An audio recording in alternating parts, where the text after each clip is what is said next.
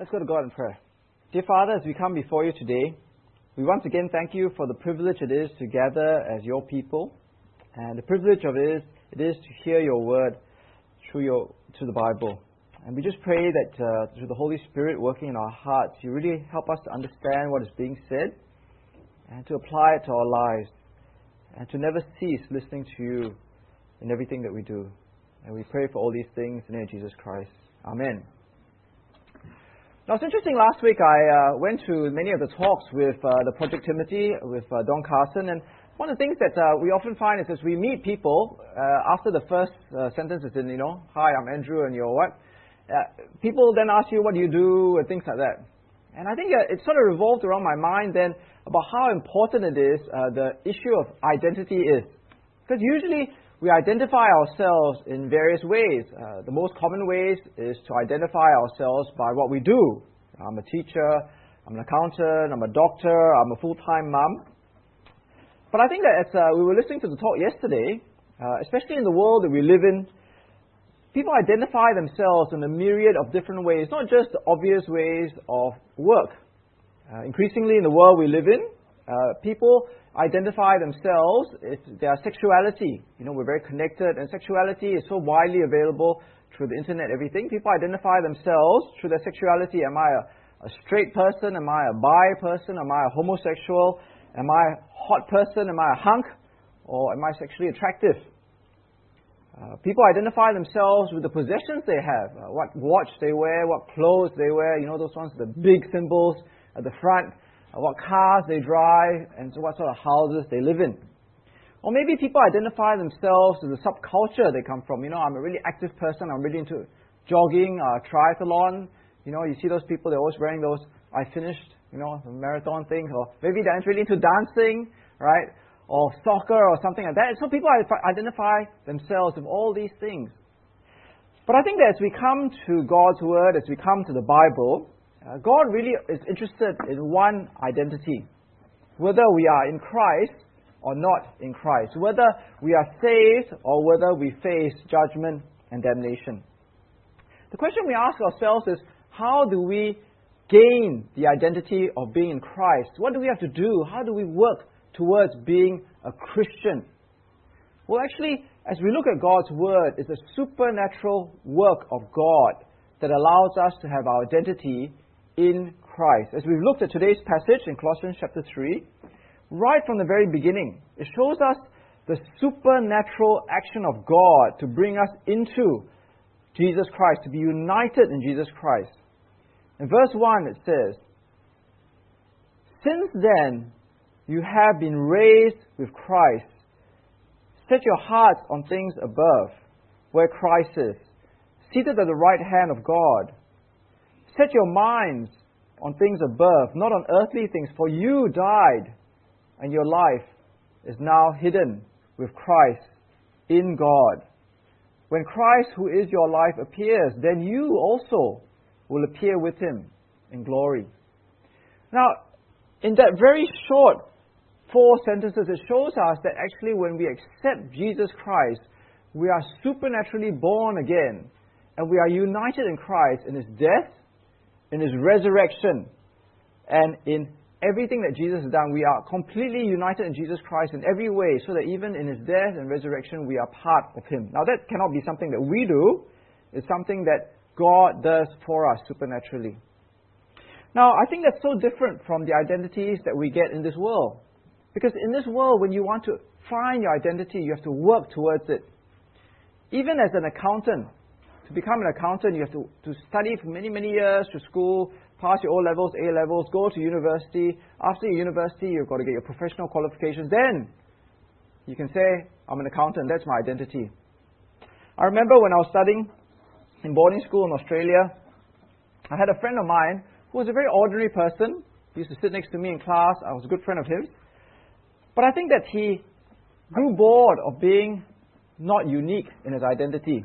Because, he was just one of many, many different sorts of people at school. And I realized in Australia, people can have different sorts of identity, and it's very easy for them to have these identities. So one day, my friend, after he graduated from school with me, he was in the same university, he decided to become a punk rocker. So over a period of a few weeks, a few months, he started acquiring tattoos, what do you call those, earrings, piercings.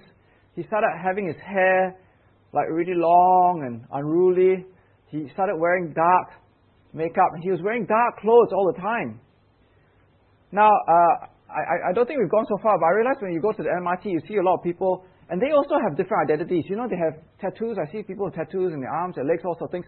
And I see the way they dress, and I sort of see to myself, this identity that they've acquired obviously takes a lot of work, because, you know, the clothes they wear, the tattoos they put on, it's something that you really have to work towards to get that sort of look, isn't it? I mean, it doesn't just come naturally when we wake up in the morning that you look this way.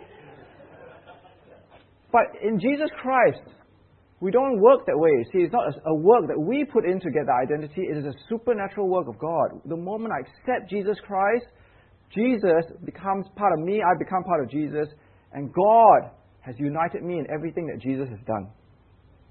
So what is our identity? Well, the identity, as we see, is that we are saints in Jesus Christ. We are united in Jesus, and when God looks at us, we are His people. Now, 2 Corinthians chapter 1, just up here, Paul writes to the Christians in Corinth. And Paul was an apostle of Jesus, and he says, and he writes to the church in Corinth, and look at how he refers to the people in the church of God in Corinth. He calls them the saints throughout Achaia. Now, Achaia is the region of modern-day Greece. Now, Greece is a big country compared to Singapore, probably 50 to 100 times bigger than Singapore. And he says that all these Christians in the area of modern-day Greece are saints. Now, how can that be? Because today, when we think of a saint, we think of someone who perseverance, consistency, throughout a long period of their life, has led a particularly saintly life. Well, we think of someone like Mother Teresa. Right? That's what it takes to be a saint.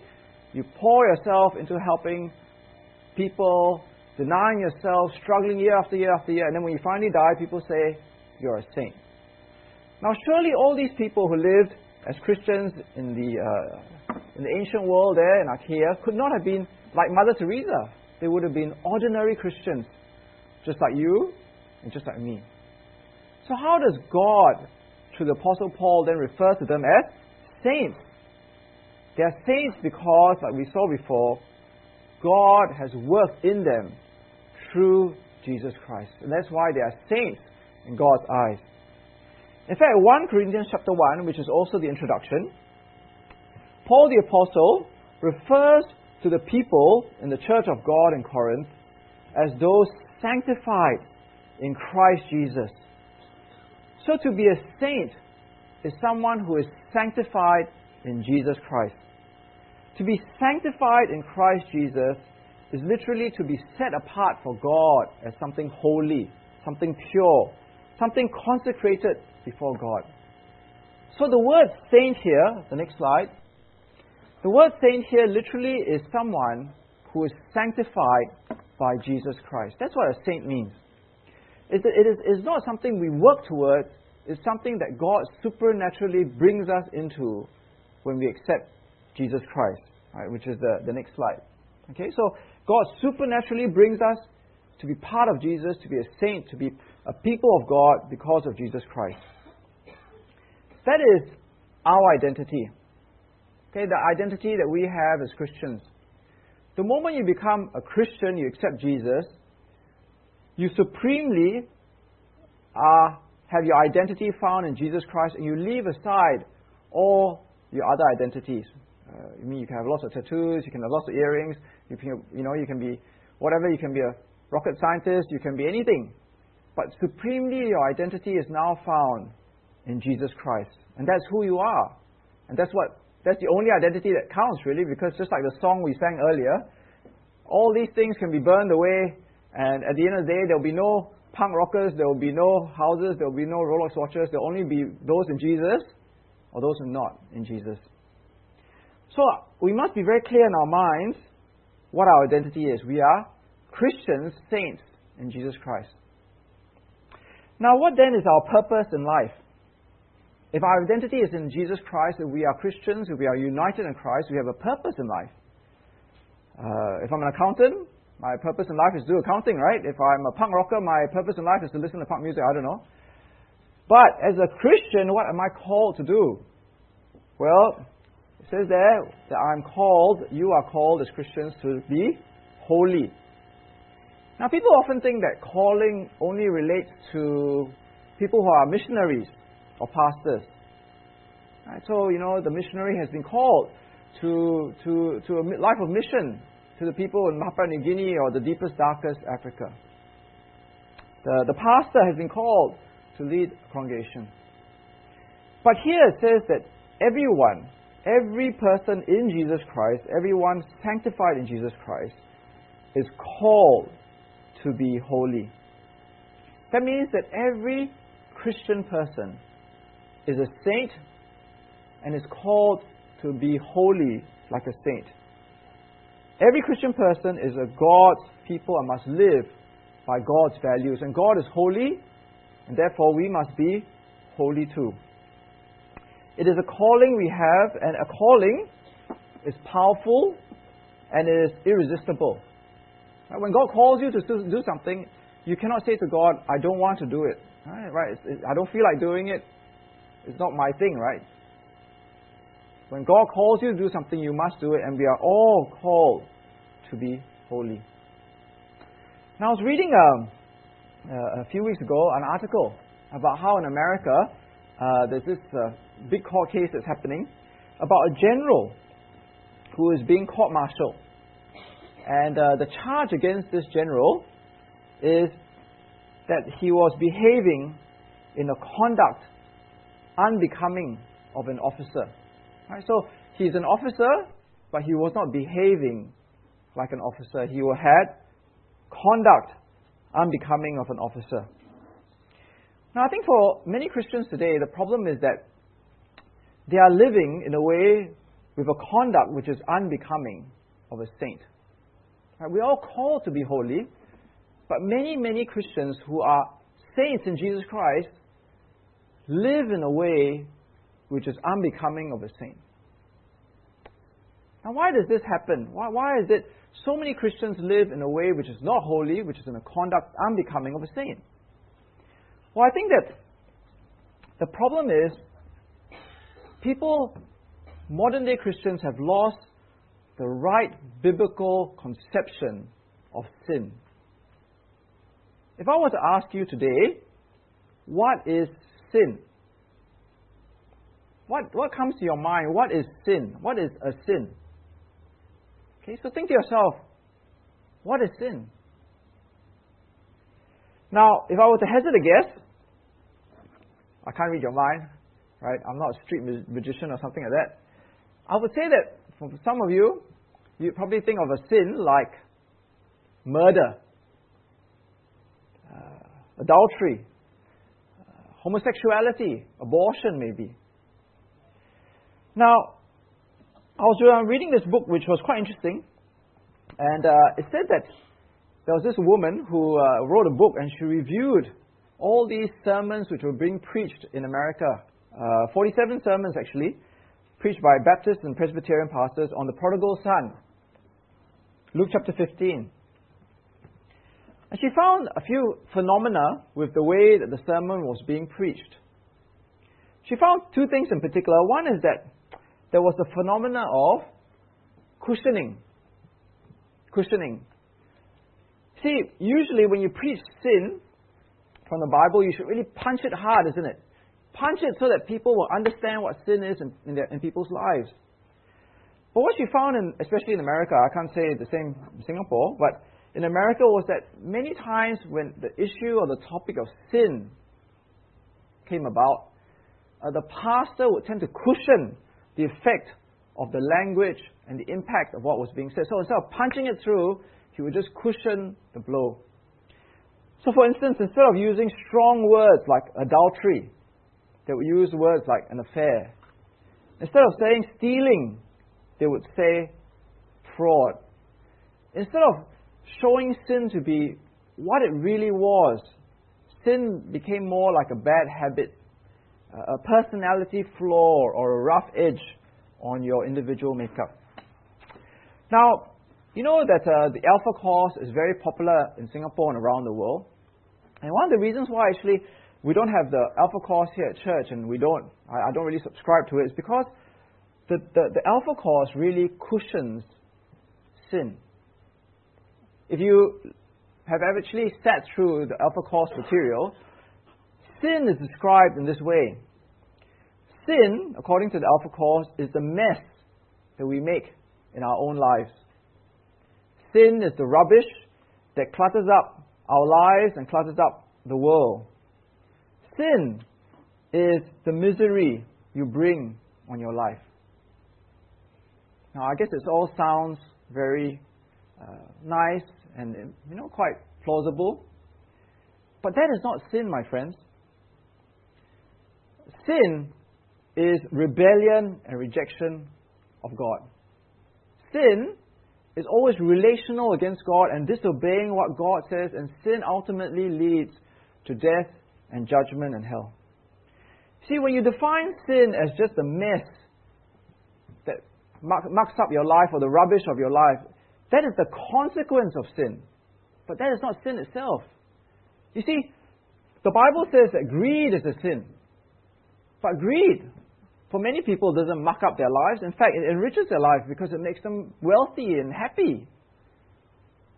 See, sin has been cushioned because instead of saying what sin really is, people think sin is just something that it mucks up my life and makes my life not as enjoyable as it should be. That's cushioning. The second thing she noticed was that in a lot of churches now, instead of talking about what sin really is, sin is deflected. Okay, sin is deflected. It's deflected. You know mahjong, right? I always remember. I never understood what mahjong was. I mean, I understand mahjong the game, right? But I remember when I was working, my friend kept saying, "You must mahjong more, mahjong more." I was like, "What?" Right? Mahjong is, when you deflect things to other people. So, you got some assignment, you push it to your subordinate, right? You got some problem, you push it off to someone else. Well, that's what this writer was saying was happening with sin in churches. People are deflecting it. And when you talk about sin, instead of saying the problem of sin in the church, sin is what happens outside the church. So when I preach on sin, it is those heathen out there, that are murderers and abortionists and homosexuals. They are the outsiders of the church, but not us. We're not sinful. It's all those terrible people out there. That's deflection. And the problem is that once you start preaching like that, and once you start hearing sermons over and over like that, then people don't get the right understanding of sin. They just think it's the worst sin of the people out there whom we never see, because obviously there are no murderers here, no abortionists, and as far as we know, there are no people in rampant sexual sin. And that leads to the third phenomena. So there was cushioning, deflection, and I think the third one was the redefining of sin. Because the problem is when you cushion sin this way, and you deflect sin this way, then people think that, sin is only about the really bad things that people do. I remember talking to someone, and they said, I'm not a sinner. And I said, how can you say you're not a sinner? I keep the 10 Commandments, the man said. I said, okay. Could you tell me what the 10 Commandments are? Thou shalt not murder, and thou shalt not commit adultery. And I can't remember the rest. Right. So he only remembers 2 commandments out of the 10. And he said, I don't murder, and I don't commit adultery, so I'm not a sinner. See, that's the problem. We redefine sin into just the broadest, worst categories of society. So people think, hallelujah, I'm a saint. I'm holy. I'm living the way I'm supposed to be. And I think that when we redefine sin this way, we basically redefine sin based on what society views as the worst and most unacceptable things. I remember coming together in a discussion or debate with some pastors before. And I think part of the problem is that society now determines to us as Christians what sin is and not the Bible. You ever ask yourself the question why it is that an American Christian can find homosexuality okay, even though they're a Christian? And why maybe a Singaporean Christian has trouble with it? Ultimately, it's because the church has abdicated the definition of sin to society and not to the Bible. Because for the American Christian, he lives in a society which basically says and legitimizes that homosexuality is okay. So the Christian there thinks, well, I'm not a bad person because homosexuality is okay by American society, so it must be okay for God. And I remember talking to a pastor in Singapore who said, oh, it's a good thing that we are Chinese. Because we are Chinese and traditional, therefore we do not accept homosexuality. But that's not the biblical answer, isn't it? That's not the godly answer. We are called to be holy.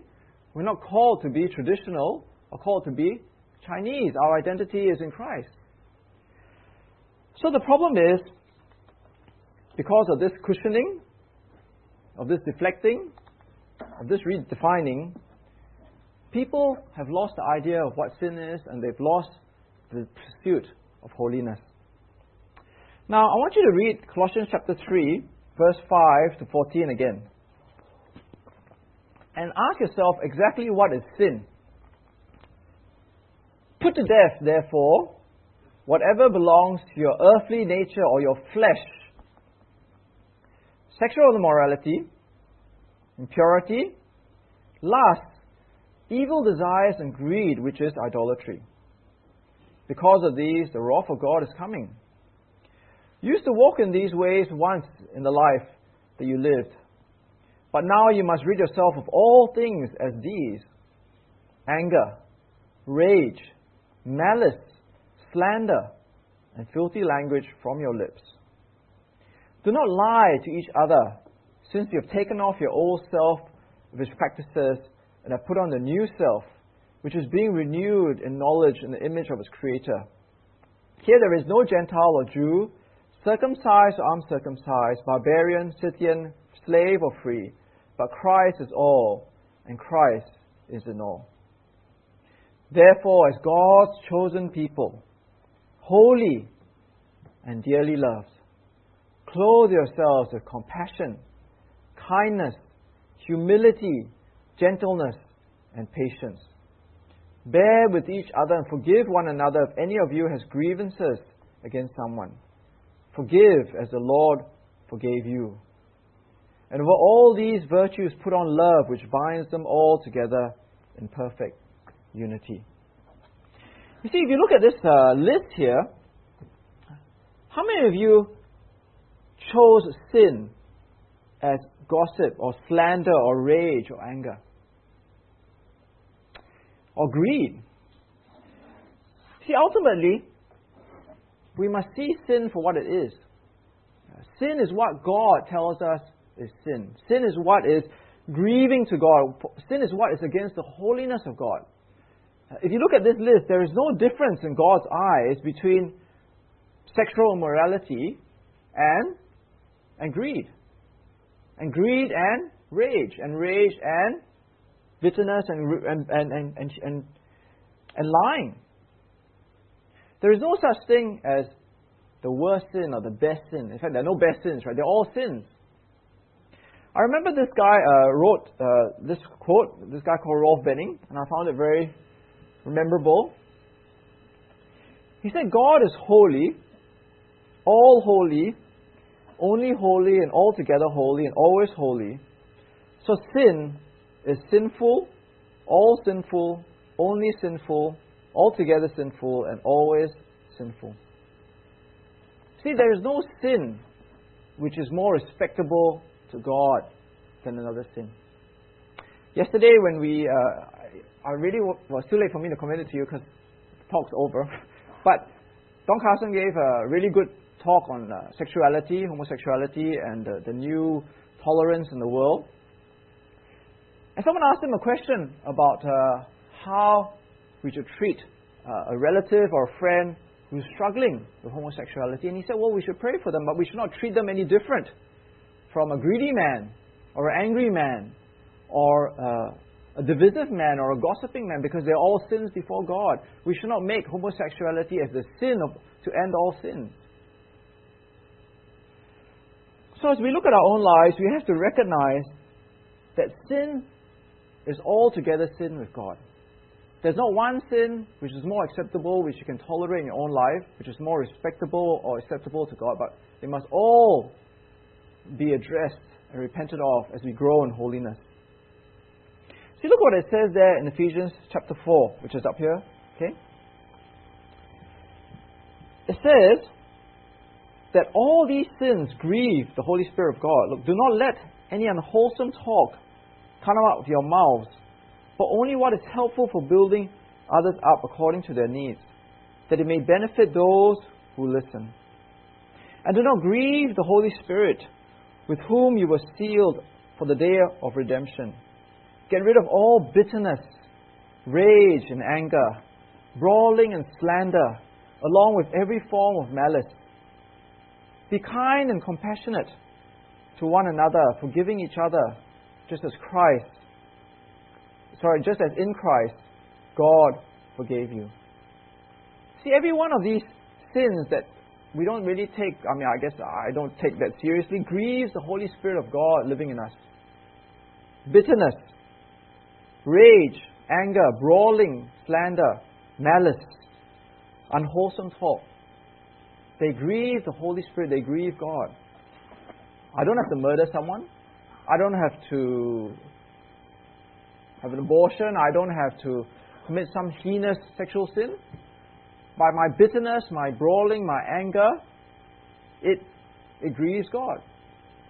But more than that, these sins, even though we don't view them very seriously, bitterness, rage, slander, anger, gossip, if we continue in them, it can actually lead to judgment and hell. That's not what the world says. It's acceptable for the world, but it is not acceptable for God. We continue to indulge in it. See, in James chapter 1, it says, when tempted, no one should say, God is tempting me. For God cannot be tempted by evil, nor does He tempt anyone. But each one is tempted when by his own evil desires he is dragged away and enticed. Then after desire has conceived, it gives birth to sin. And sin, when it's full grown, gives birth to death. Now, when you read this passage, when you read the word sin, when it's full grown leads to death, what sort of sin comes to your mind? Well, I don't know, usually we think of the worst sin, isn't it? Well, yes, if I murder someone, I keep murdering and murdering and murdering, yes, it will lead to death. If I continue to sleep around with prostitutes over and over and over again, yes, it will lead to death.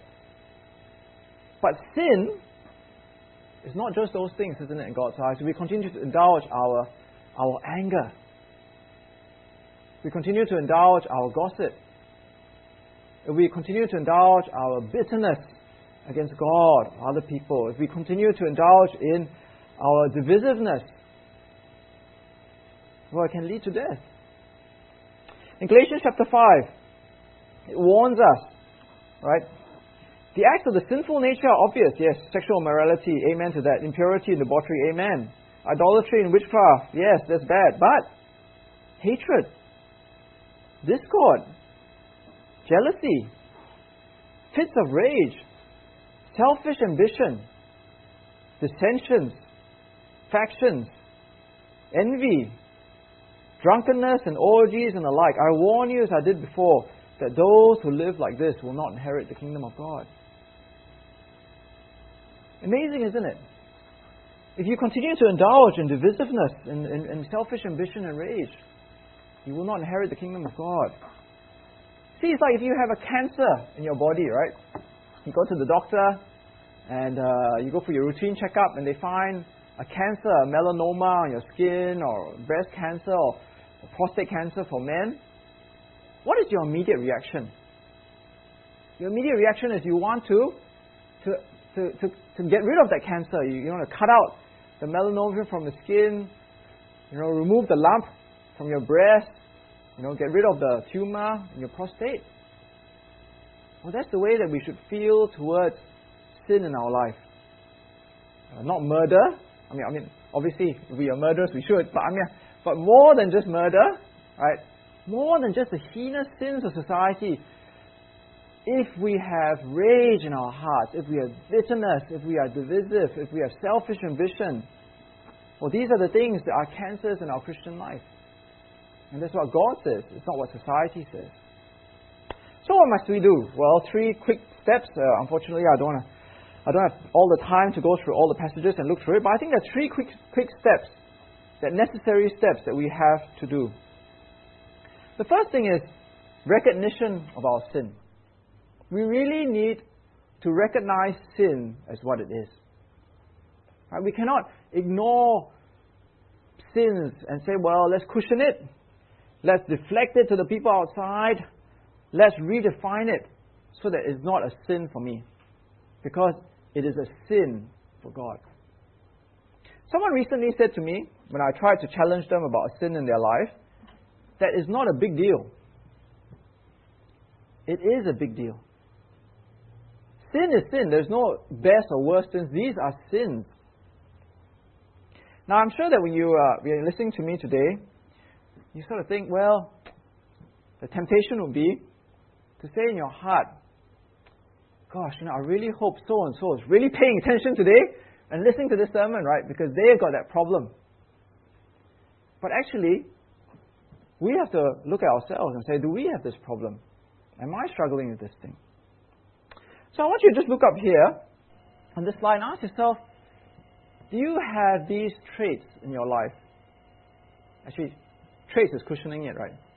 Do you have these sins in your life? Are you a malicious person? Do you lie? Do you have rage or anger? Do you sow division or discord? Are you an envious person, or do you have unwholesome talk? Bitterness, rage, slander or malice? Because these, in God's eyes, are conduct unbecoming of a saint. These are things which we need altogether to recognize has no place in a Christian's life and grieves the Holy Spirit in us. And these are dangerous to our spiritual walk and can eventually lead us to lose our inheritance in Christ. So the first thing is, let's recognize if we have these sins. The first step to dealing with any problem is to recognize the problem.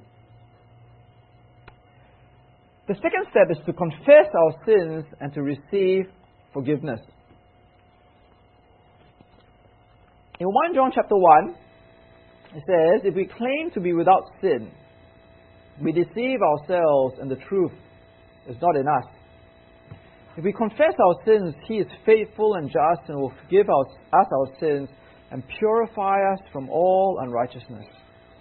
If we claim that we have not sinned, we make Him out to be a liar, and His word has no place in our lives. Now, the first step to overcoming sin is to recognize that our sin, all our sin, 100% of our sin, is forgiven sin. See, part of the problem of not recognizing our sin is because the weight of sin is too heavy on us. Right? We don't want to admit our sins because we don't want to bear the weight on our shoulders. Right? That's why there's a passage here in 2 Corinthians chapter 7, next slide, which says, godly sorrow brings repentance that leads to salvation and leaves no regret, but worldly sorrow brings death. See, if we don't recognize that Jesus has died for all these sins, then we don't want to admit that we have these sins because it's too heavy on our shoulders. But I always remember what John Newton, the writer of Amazing Grace, said when he was at his deathbed. He said that my memory is nearly gone, but I remember 2 things. I am a great sinner, and that Christ is a great Savior. See, the only sin you can deal with is the sin that you know that God has forgiven you for. Because if it's forgiven, then you can move forward safe in the assurance that God has already paid for that sin when He sent Jesus to die on the cross for me. And that motivates me, that encourages me to deal with that sin, because out of thankfulness I know that Jesus died for that sin. He died for my selfishness, He died for my rudeness, He died for my harshness, He died for my bitterness. In Titus chapter 2, we've preached on this passage before, and I could spend a whole 45 minutes preaching on this, but the whole essence of this passage is that the grace of God that brings salvation has appeared to all men. It teaches us to say no to ungodliness and worldly passions, and to live self-controlled, upright, and godly lives in this present age, while we wait for the blessed hope, the glorious appearing of our great God and Savior, Jesus Christ. See, the grace of God, the forgiveness that comes from God's grace, teaches us that we should say no to ungodliness and worldly passions. The more and more I reflect on the forgiveness of Jesus, the more and more I'm motivated out of thankfulness and love for what Jesus has done, not to sin anymore. So that's the second step. I can only deal with my sin if I know it is forgiven by God. Then I can confess to God my harsh words, my gossip, my divisiveness, my selfish ambition. I know that God has forgiven me for it, and I can deal with it. The last and third thing is to repent through the power of the Holy Spirit working in my life. You see, ultimately, God has not just given us power to deal with the guilt of our sin, but He's given us power to deal with the sin in my life itself. And that comes from the Holy Spirit. In Galatians chapter 5, it says, "So I say, live by the Spirit, and you will not gratify the desires of the sinful nature. For the sinful nature desires what is contrary to the Spirit, and the Spirit what is contrary to the sinful nature. They are in conflict with each other, so that you do not do what you want. You are, however," the next slide, Romans chapter 8, "are controlled not by the sinful nature, but by the Spirit, if the Spirit of God lives in you. Therefore, brothers, we have an obligation that is not to the sinful nature to live according to it. For if you live according to the sinful nature, you will die. But if by the Spirit you will put to death the misdeeds of the body, you will live. Because those who are led by the Spirit of God are the sons of God." See, ultimately, we are saints. We are saints in Jesus Christ, and we have the Holy Spirit in us. If we choose to let the Holy Spirit work in us, to be led by the Spirit, to walk in the Spirit, to live by the Spirit, to be controlled by the Spirit, then we will address these sins in our life. It is said that we are like the motor, we are the engine which does the work against the sins in our life. But where does the power come from? Where does the fuel come from? The Holy Spirit working in us. But we must allow that to happen, isn't it? Unless you recognize that sin, unless you confess that sin, unless you want to deal with that sin, the Holy Spirit will not work together with you to deal with that sin. So, my friends, as we reflect on ourselves as individuals and as a church, we are all saints before God. We are all in Christ. Are you really sure of your identity in that way? If you are, then let us truly be called and to live out our lives to be holy. I remember meeting up with a Christian man, a long-time friend, who came and visited me in Singapore. He stayed in Joo Chiat, and I went to visit him, and he's now a pastor in a small mining town in Western Australia. He told me to visit him one day, but I sincerely doubt that will ever happen, because it's like miles away from Perth, in the middle of nowhere, right? And it's like the last town where all the miners come to when they have their days off or whatever. So it's a really rough and tumble town. Okay, you can imagine a mining town. People come into town to get drunk, see prostitutes, whatever. They are like full of money, single men, whatever. Okay, so you imagine this sort of town. But yet, he told me that he tried to evangelize people And when he evangelized some people, and they found out that he belonged to this church that he came from, some of them said to him, "Why would I want to come to your church? It's got such a bad reputation." Can you imagine that? That the church in this wild, wild west town, cowboy town, can have a bad reputation. What does it say about the people there? When people, the people who come to this town who are like cowboys, right, can think that the church has a bad reputation compared to them. It is because the people there are not living out their lives in the conduct becoming of a saint. He was telling me, my pastor friend, of how all the struggles he had, that even in the annual general meeting there was a man, a Christian man, so-called Christian man, who got up and started shouting and ranting and just stormed off, and all the other problems he had. See, these were people who were saints, but they were not living as saints. They were living without recognition of the sin in their life. How different it is from this story that was told again last week. Don Carson shared at one of the ministers' conferences about how there was a man he knows who sits on the board with him of directors in the Gospel Coalition in America. And this man had been a pastor for 25 years in this church called Camelback Church in Phoenix, Arizona. I don't know how they get their names there. Anyway, this church has a building that's seated, when he first went there, 800 people. But the church only had less than 100 people attending. And when this pastor, took on the job there, he recognized all the problems inherent with this church. So what did he do? He went to this church and he said, "Look, I don't know all the problems here. I'm just going to teach you the Bible. I'm just going to teaching you the Bible." And he kept teaching them the Bible. And he got the leaders together after a few months in a retreat, kept teaching them the Bible.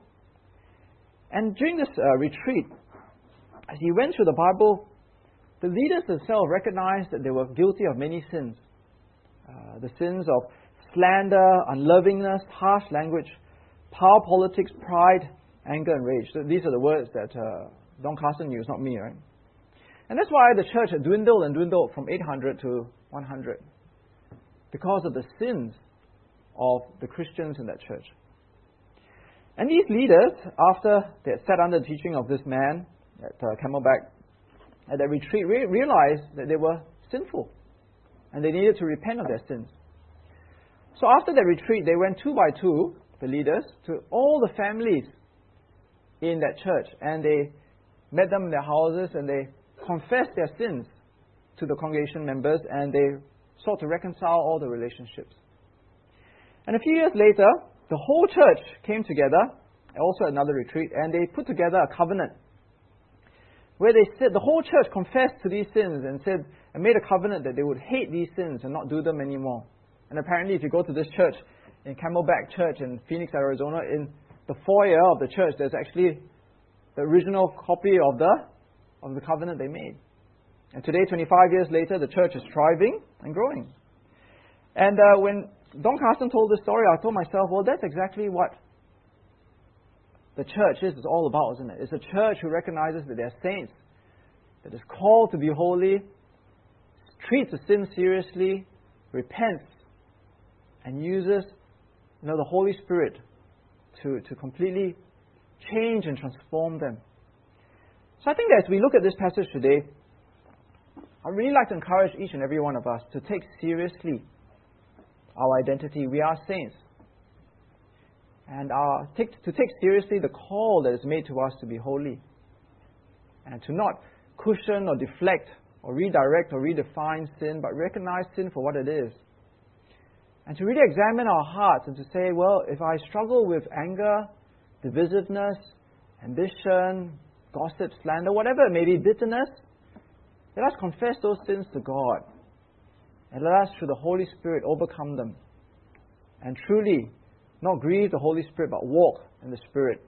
And look forward to the return of Jesus Christ, our Lord and Savior. Let's go to God in prayer. Dear Father, as we come to you today, Truly, we want to pray that our minds are always informed by you and your word, and not by the culture or the society around us. Help us to see our true identity is first and foremost in Christ, not our job, not our possessions, not our hobbies, not our interests. And to see that being Christ, we are called to be holy, just as you are holy, to reflect your holiness in everything we do. We pray that you may help us to see the sins in our lives, to address them, to confess those sins to you, whatever it may be, and through the Holy Spirit to empower us to overcome and struggle and win over those sins. And we pray that in this way we'll continue to please you and continue to look forward with great confidence to the return of Jesus Christ. And we pray for all these things in the name of Jesus Christ. Amen.